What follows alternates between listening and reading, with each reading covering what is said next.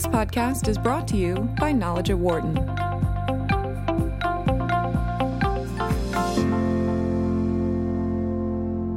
The partial government shutdown might soon impact one aspect of Wall Street, the IPO market. The Securities and Exchange Commission has been partially closed, which means that companies planning to list shares on the stock market this month have to delay their plans, at least for now. It isn't unprecedented for no initial public offerings in January, but in the past, it was due to market factors and led to weak years for IPOs in general.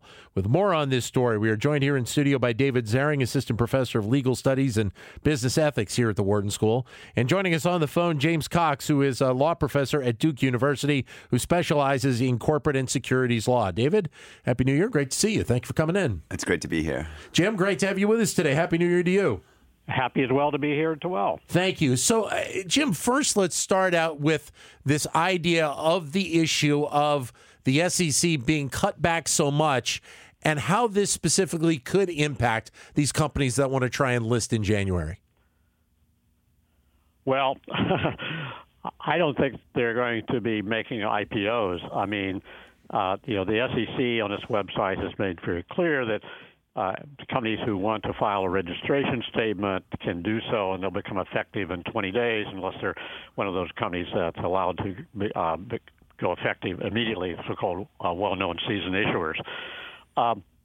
That doesn't help the IPO firms at all because they all want to go through a process in which the staff of the SEC gives close attention and comments on the filed first draft of the registration statements. This is just part and parcel of culture that's existed at the SEC and in financial markets for now 80-some years.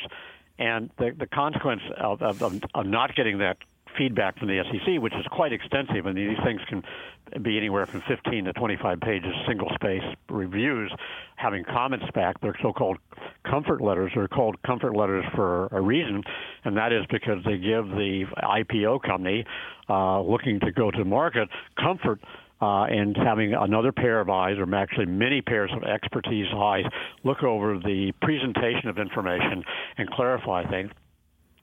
If an IPO, my hypothesis has always been that if an IPO went public without a close review by the SEC in compliance with at least one round, and many times there are 2 or 3 rounds of these comfort letter review processes with the SEC staff, that's almost a invitation on their registration statement to say, almost like sue me, that is, kick me. Yeah. And at least that's how I think it would be read by the perhaps by the aggressive class action plaintiffs bar. It's just an invitation. So I think this really has just minimally screwed up the schedules of the Airbnbs and Ubers of the world. But more than likely, as you push the process further into 2019, we already are seeing the headwinds for the economy slowing down each quarter is what's being predicted, that it makes it less and less likely that this is going to be the market window that the Ubers of the world are going to climb through to become public companies. And Jim, so companies that fall into this realm, you mentioned Airbnb and Uber, assuming that they don't have an opportunity to list in January, they would consider to back up till when normally? Is the adjustment made on a month-to-month basis or quarter-to-quarter?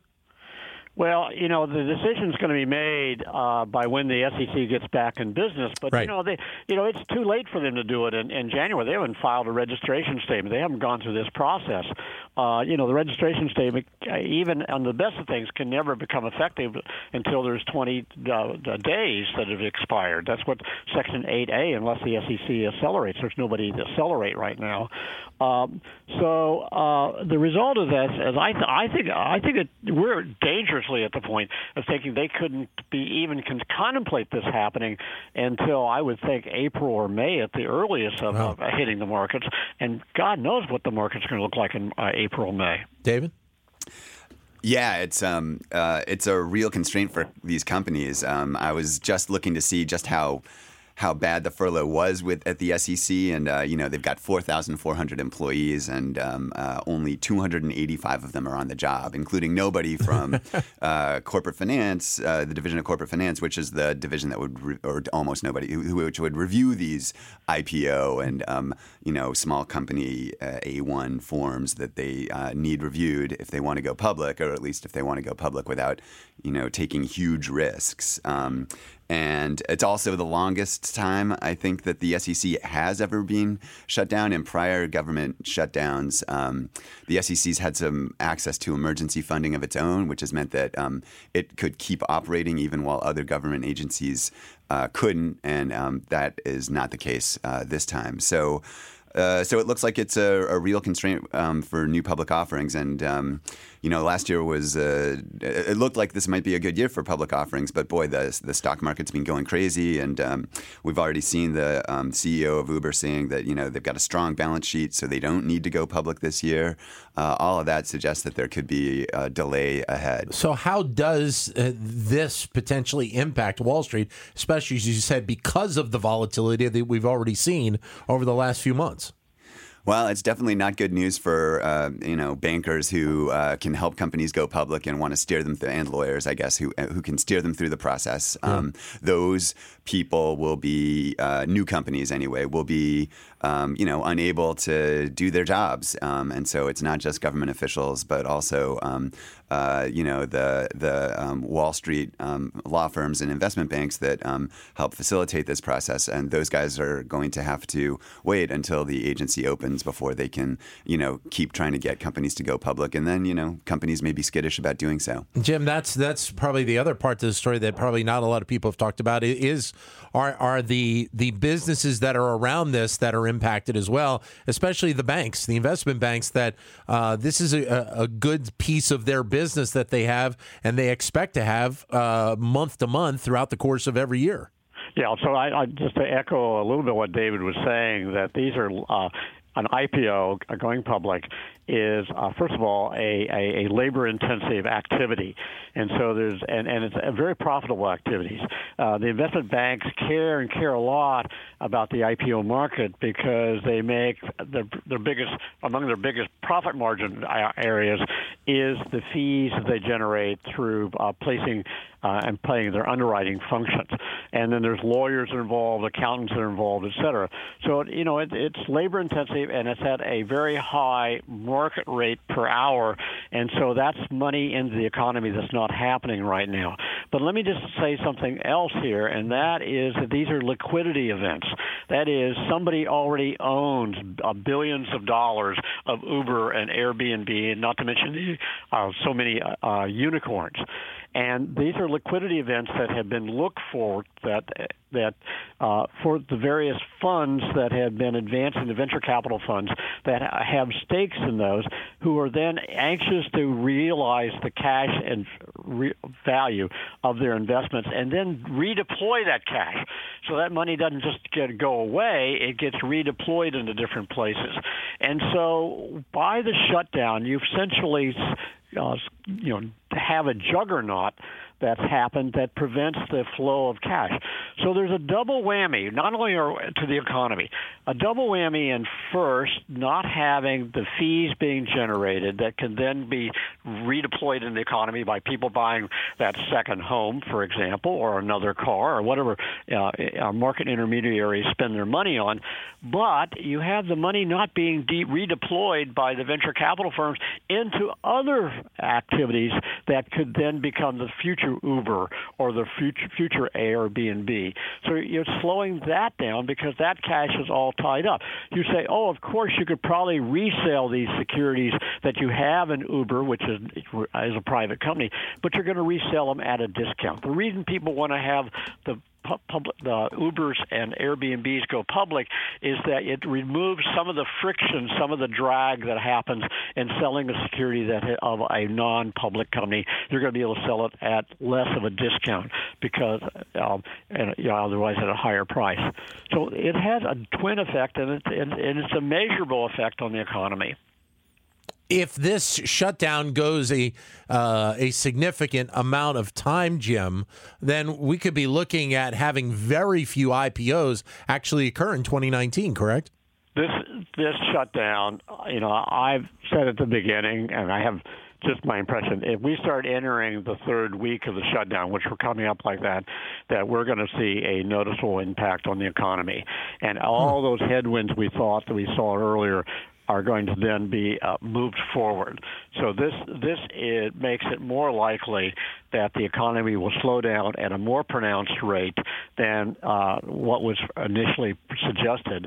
And it's bad news. It's certainly not good for the American economy. David? I'll just add to that the real businesses that are going to be paying the tax from the shutdown, at least with regard to the SEC, are the sort of startups or the startups that are going public, the kind of new entrepreneurial businesses that we think are the potential bright spots of the economy. It's possible that this will hit the tech industry particularly hard because Uber and Lyft and Airbnb and the rest of them can't go public until the SEC reopens. And those are always thought to be economic bright spots for in the country. And it's really going to slow that process down for them. But when you look at having the SEC, as you mentioned, having so few employees actually active right now, not necessarily just in the IPO market, but as a whole, what impact does having the SEC basically shut down right now mean for the United States?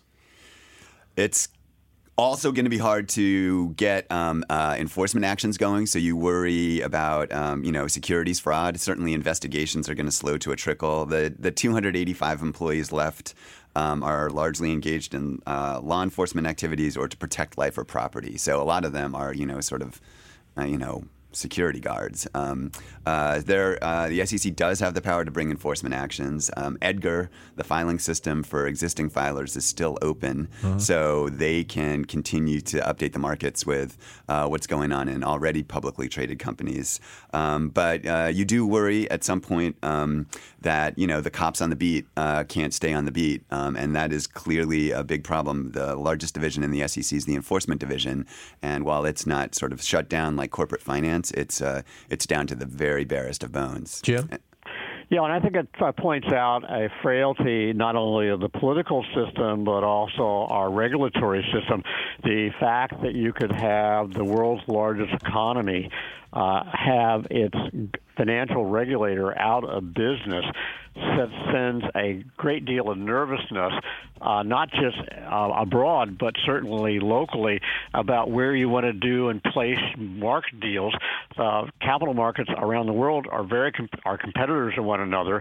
It would make you think that maybe what you'd want to do is say to hell with going public in the United States. We'll just sell this security in the London market. And therefore, you start taking jobs out of America and you start putting them in London or Frankfurt or Hong Kong or some other place, which are now increasingly looking to be a hell of a lot more stable than what we are dealing with right now. So it's not good for the competitive market position in the United States, and therefore that is a drag on the economy. What about? Go ahead, David. I'm sorry. No, just to echo that, it used to be that the SEC and the American capital markets, they didn't care about the rest of the world because they thought it was sort of, we were the deepest, most liquid markets out there, and the United States still has that. But increasingly, the rest of the world is catching up, offers some regulatory relief in some cases that the United States doesn't, and it's a real option. So you can easily see this sort of flight to foreign climes happening. But what about also things like merger and acquisition activity? I mean, that would be put on the shelf to a degree as well, right, Jim? Yes, I mean, to the extent that you have the kind of deal structure that and the kind of companies involved that are going to require to file a registration statement with the SEC, and particularly on deals where those are sensitive, this is going to slow things down. Okay. And I think that it's not, and those are labor intensive as well. So that also takes fees away, takes money out of the economy. It's having an adverse impact. 844-WHARTON is the number to give us a call, 844-942-7866. Or if you'd like, send us a comment on Twitter at BizRadio132 or my Twitter account, which is at DanLoney21. Joined in studio by David Zering here at the Wharton School, James Cox of Duke University joining us on the phone. We're talking about the government shutdown, specifically talking about the shutdown of the Securities and Exchange Commission and how that may impact Wall Street and specifically the IPO market, which is a very important component to Wall Street each and every year. David, go ahead. Another consequence of this, and maybe this is obvious in some ways, but people were wondering if this was a year where the SEC was really going to roll out some rules that would reflect what the chair of the SEC, Jay Clayton, really wants to do during his tenure as the chair of the agency. And the rule writers are all furloughed, so they can't get that process going. So, whether you're viewing the SEC's plans for the new year with trepidation or in anticipation, it's certainly the case that the policy making that the agency had planned to engage in, or that rumor had it the agency was planning to engage in, it just can't go forward. There's just no way to get the process rolling, to put something in the Federal Register, to get comments and to think about how to respond to those comments and actually execute new rules. Jim, you mentioned before, and I wanted to come back and touch on it again, is just the role that the SEC plays in terms of guidance for companies looking to do IPOs or in merger and acquisition activity, and how vital that role, just that guidance, as you mentioned before, the minds that are within the SEC in terms of making these types of moves going forward. Well, the most formal guidance is what I mentioned earlier, but it's not the only guidance. What I mentioned earlier is that when you file your first round of disclosure documents for making a public offering with the SEC, you're an IPO, those all get reviewed by a team of lawyers, accountants, finance people, and if you're high tech, even engineers. And they review matters and they come back to you with questions about disclosure. Their concerns are not just about omissions and misstatements that may be created, but the question about whether there's fair disclosure. And those are called letters of comfort. But more important than that, quite frankly, is before you even file that document, you representing the issuer of the security, proposed issuer of the security, form a relationship with a point person in the Division of Corporation Finance in which you're having informal guidance. There's questions that come up about where you're putting things. And the reason you have that is that the rules that exist are clear, but they're not as comprehensive as what the current lore and practices are at the SEC. Those laws and practices change almost like the pebbles on a beach, okay? Change with the ebbs and flows of staff changing, and they have different ways of approaching certain disclosure items. If we're talking about the high-tech area, there's been a lot of activity in, for example, the accounting disclosures about the revenue recognition practices that high-tech firms may engage in, that those have a separate sort of guidance. And so you're talking to the staff, perhaps in the accounting section of the corporation finance or even the chief accountant's office at the SEC, to see about whether certain items are going to be acceptable, what kind of disclosures have to be made in the footnotes about those. And those are give and take conversations on the phone, and they're extraordinarily helpful to the issuer and the counsel to the issuer in preparing these things. David?